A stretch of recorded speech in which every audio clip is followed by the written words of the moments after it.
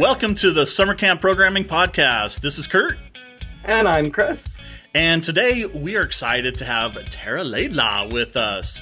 She was one of the speakers during our first ScampCon, and she is here to talk about STEM. So welcome. Thank you so much. Yeah, Tara, can you, let's just have you tell everybody about yourself and about your, what your love for STEM is all about. Yeah, so I'm a little bit of a weirdo in the camp world because I wasn't a camper myself.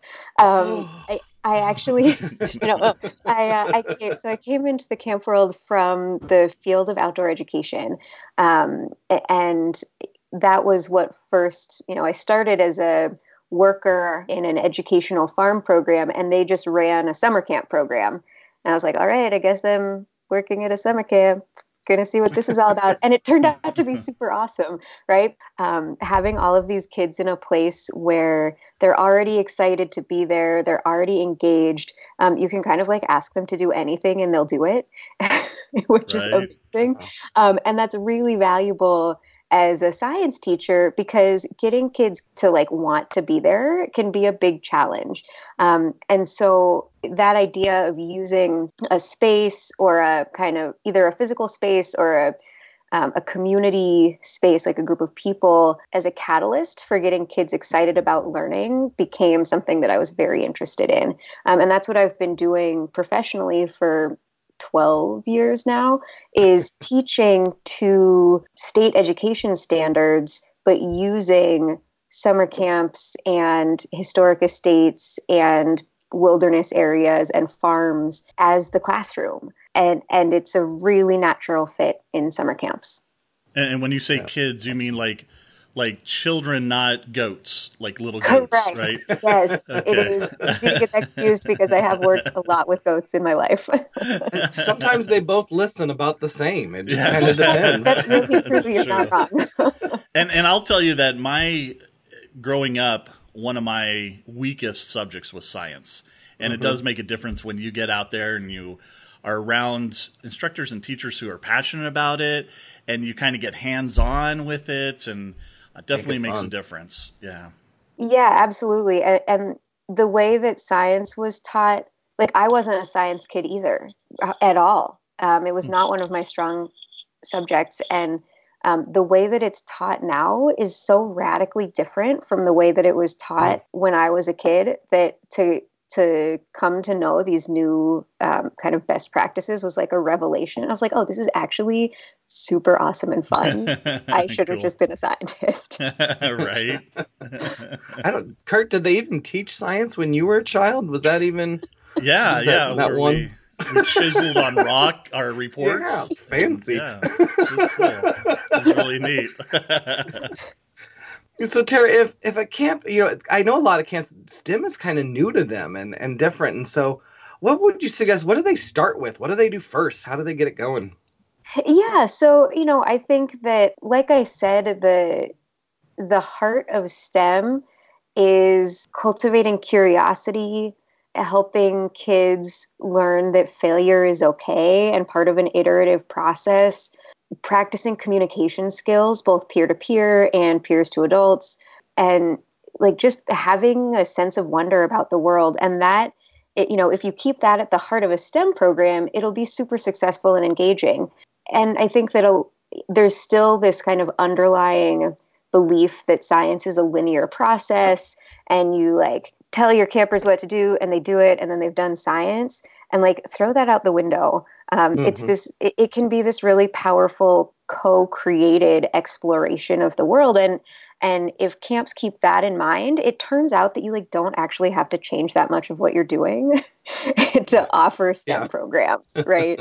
There's so much rich material already in a summer camp setting that I would encourage camps to shift the mindset a little bit away from STEM as a standalone offering, right? It can be incorporated into pretty much any existing camp program. With that said, if you're really curious about getting a STEM program started, I would say make sure that you have someone on your team who's going to be really excited to kind of take point, because it is a different way of of asking the campers to engage.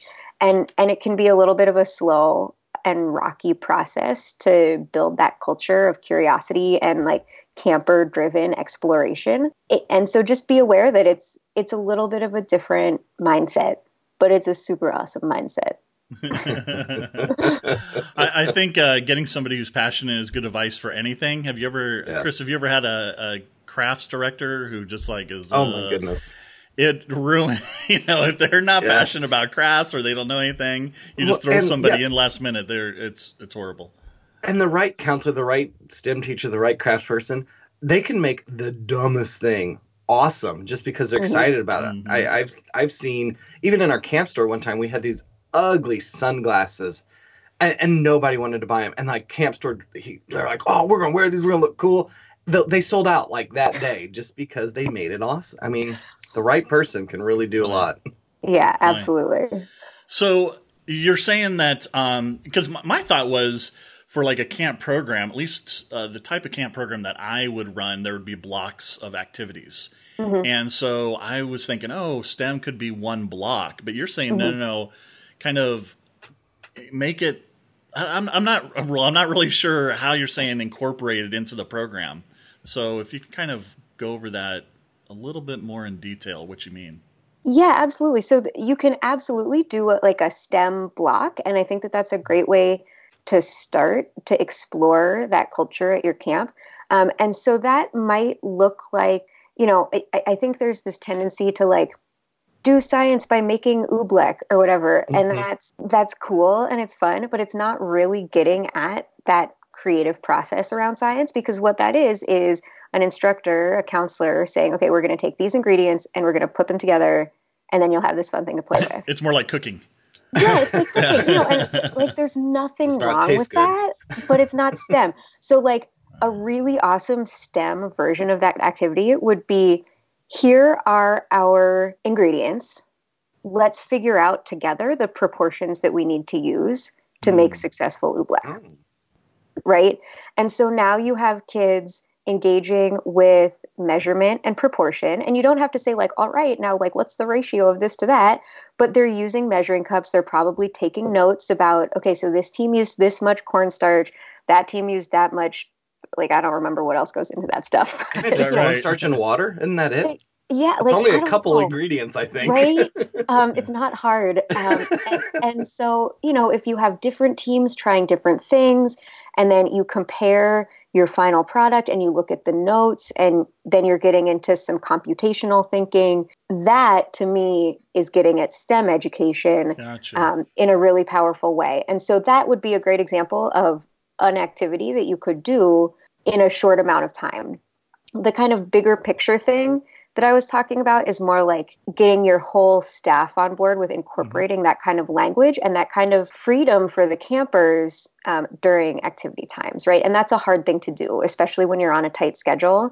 It can be hard to like let go of the reins a little bit and let programs become more camper led and like let the campers fail, because if you're like, we just really need to make oobleck and we need to do it in the next 10 minutes. Right. It that can be a hard like skill to learn, building in the time for that additional flex. And I would say that could be a really cool ultimate goal to get there with your whole team. But absolutely, like a couple of STEM blocks would be a great addition. And if a counselor were to just take their group on a hike, are there things that they can do? Absolutely. So a lot of science and engineering education is framed right now around asking questions and identifying problems and then finding the answers and developing solutions. That's kind of like the big picture.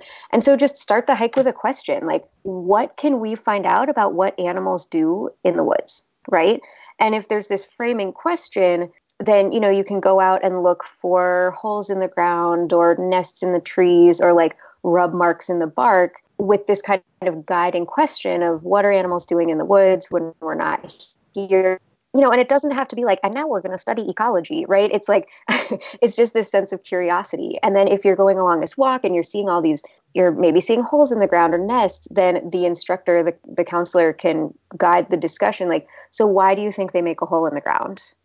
And it's not that we're looking for the correct answer, because like, I don't know why animals make holes in the ground. Like, you don't have to be an expert, right? But just saying like, who has different ideas for why they might choose to make a hole in the ground? Hey, let's compare our ideas. And then, if you want to get a more hands-on activity, all right, now let's all make our ideal like mouse home. Right. And every camper might have a slightly different approach to that. And then you can do like a tour of your mouse homes.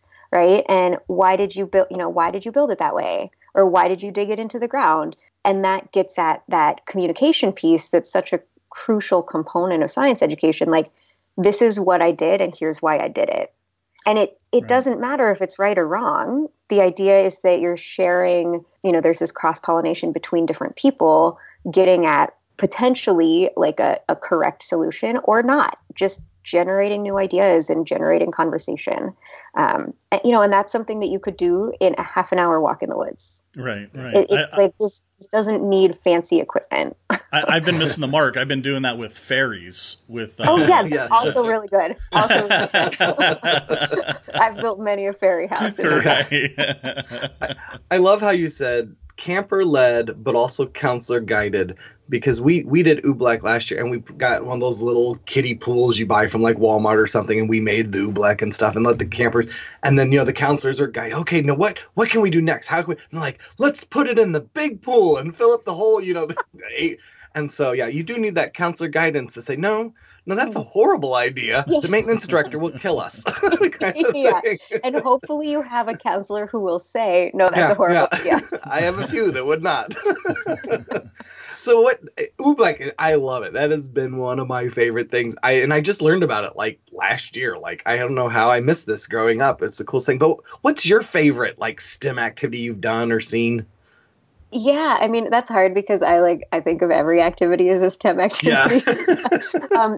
But one that I really have enjoyed recently that's like a kind of super sneaky one is using a low ropes course as an engineering challenge. And I think engineering often we think about engineering as like, okay, now we're going to build a bridge out of spaghetti, which is cool. And there's opportunity for exploration there. But, again, engineering looks more at iterative design processes rather than there's this tendency to only think of like civil structural engineering, right? And so if we kind of zoom out and look at the bigger picture of engineering, the low ropes course is an awesome place to practice that, right? Because as the instructor, again, you're kind of framing the activity and you might say, all right, your challenge here is to get everyone across this wire and you can hold on to the ropes, but you can't touch the ground, right? And so you've created the problem for your group. And in engineering, step one is identifying the problem.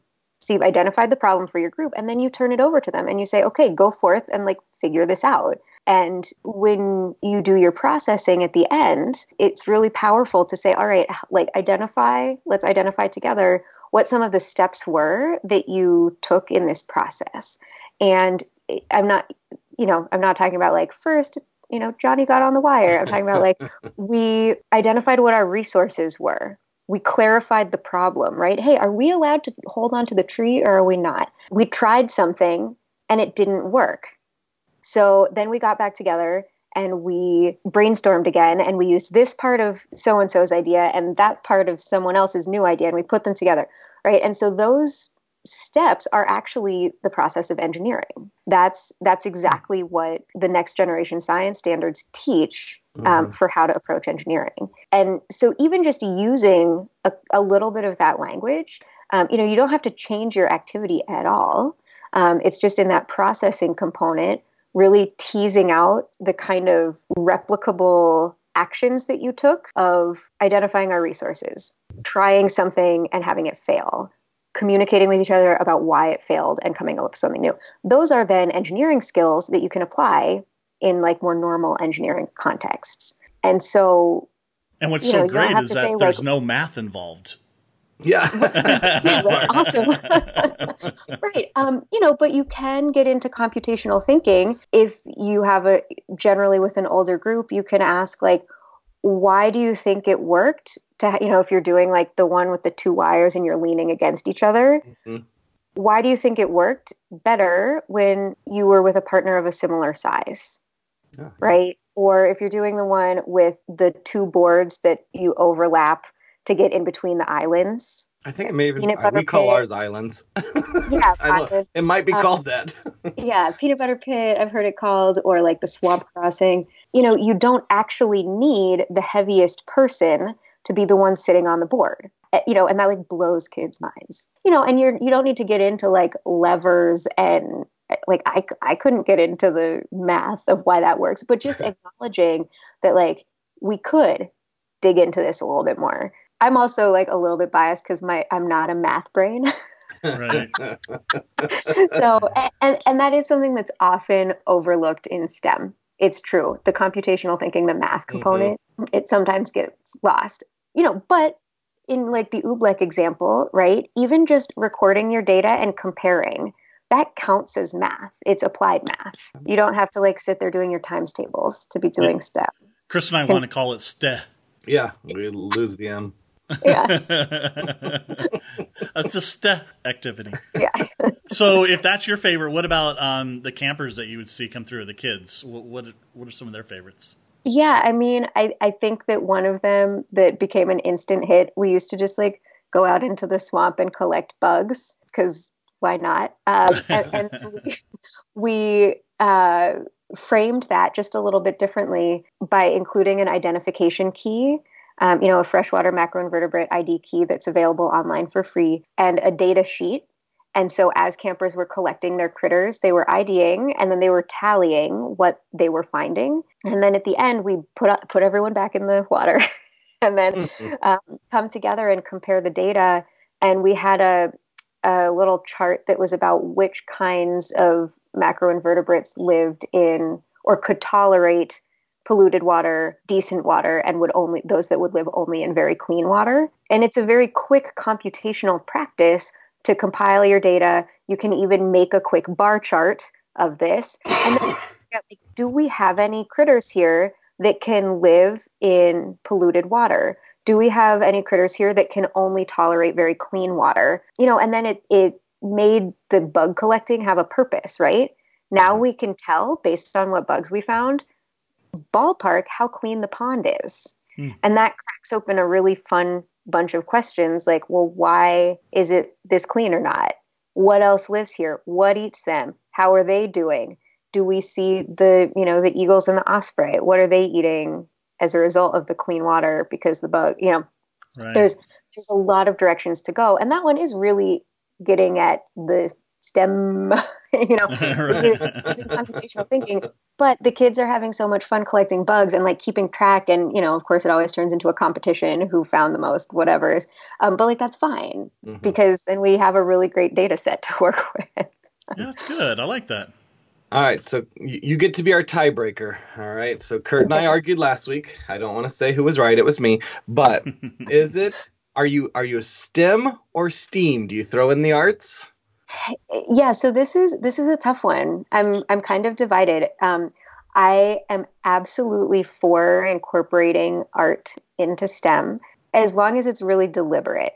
Right? It's easy to be like, oh, we're a STEAM program. And then you go over to the arts and crafts building and you do an art thing that doesn't have anything to do with the STEM stuff that you're doing. And so in that scenario, I'm like, no, you're not actually STEAM people. Like you're just like art and claiming STEM. But where I do see art as being just invaluable is in the practice of communicating science and engineering. Right? Because I think there's a kind of collective fear of science language. And it can be really hard to communicate science effectively. And if you lean into art, I think that removes some of that like fear or almost like stigma of like, I'm not smart enough to be a science communicator. And so, maybe it's that you do your bug collecting activity and you find out the quality of the water. And then you go back and you make a poster that you can put up in the dining hall about it. Or you make you paper mache something that's like one of the bugs that you found. And or you do a skit and each kid is a bug. Yeah, absolutely. Or you cosplay as Einstein, something like that. Oh, this water's polluted. Right? And that's super cool because there are kids who are like super theater nerds who would friggin' love that, but who would be really uncomfortable if you said, hey, can you describe to me the results of your study that you did today? They would be like, no, I can't describe that for you. But if you're like, hey, can you put this into the context of a skit to show your peers? They'll be like, yes, I can. Right? And same with the art, the visual artists say, like, you can even do an interpretive dance about this. Like the possibilities are endless for using the arts as a means of communicating science. And I think that that's where the value primarily lies. There is also the deep value that's placed on creativity in the arts that I think is a really lovely reminder about how important creativity is and thinking outside the box in the context of science. And sometimes those like creativity gets pigeonholed for the arts, and like computational numbers thinking gets pigeonholed for sciences. And so to find those intersections and to encourage the overlap is really valuable, I think. So okay. I'm like not really a good tiebreaker. No. So you're saying as not so much as a subject, its own subject, but as a tool. So yeah, it doesn't really break our tie, but I like your answer better than anything we came up with. So that makes sense. Yeah, no, that's good. I'm still right, I think. You're just less right, Curt. Just less right. You keep thinking that.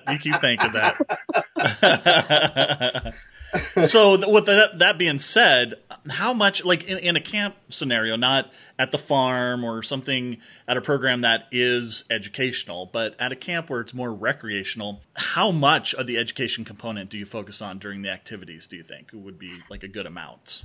Yeah, I don't want my campers to feel like they're at school. Right. And that's important to me because you lose the sense of like wonder and buy-in pretty quickly if they feel like they're in summer school. And so that kind of goes back to the idea of the like culture-wide shift toward this kind of, collaborative creative thinking, communication. If you're speaking that language, for example, if you're out canoeing, right? Like canoeing can just be straight up canoeing, or it can be like, hey, let's race to the other side of this part of the pond, talk for a minute with the other people in your canoe about how you're going to go fastest. And that's engaging the critical thinking process. And then they will race and they'll compare what happened, and they can talk to each other like, hey, how did you go so fast? Or like that wasn't fair. We got stuck on a sideways wave or whatever. And that can be just kind of a casual part of the conversation guided by the counselor. And that's all that can be it. You move on with your day. We didn't like do a crazy STEM experiment. Right. And I think that becoming familiar with the next generation science standards, specifically, there are something called the practices of science and engineering. Becoming familiar with those and using that language and just like weaving it through any old program is where you can get some pretty powerful STEM going without being like a STEM program. Right. So you're disguising the education almost, and you're planting a seed in a way. Exactly. Yeah. And I call it sneaky learning. Sneaky learning. Gotcha. Like along those sideways waves. Yeah. Yeah. So Tara, if I come from like a day camp scenario where I have general camp, but we have a bunch of specialty camps. Specialty camps could be like sports. It could be like Harry Potter camp. Do you think like a STEM camp or a STEAM camp that's specialty and it just kind of, do you think that would work? Or do you think kids would be like you said, summer school or... I would be pretty stoked about it. And it's like, I guess it's all about the marketing and like, who are you marketing to, right? Are you marketing to the kids? Like, do you need to get the kids sold on it, or do you need to get their parents sold on it to get them signed up? Right? Because I think I hate to say that it's trendy, but like it's trendy right now. Right. Yeah, it is. And there is deep value in it. It's not just like some trend that's going to blow over. But I think parents are looking for that kind of thing, especially, the research around summer learning loss is really kind of horrifying to see how easily and quickly kids backslide when they're not in school. And so, using a STEM program as a way of marketing, like, we're going to help your kid not suffer from summer learning loss, can be super valuable. And then for the kids, on the kids end, like, maybe don't call it STEM or STEAM camp. Maybe call it like Mad Scientist Camp or whatever. Yeah. Right. That's what we do. Right. It's like kids are like, I don't want to go to STEM camp, but they are like, I want to go to Mad Scientist Camp. And so, and then once you've got it.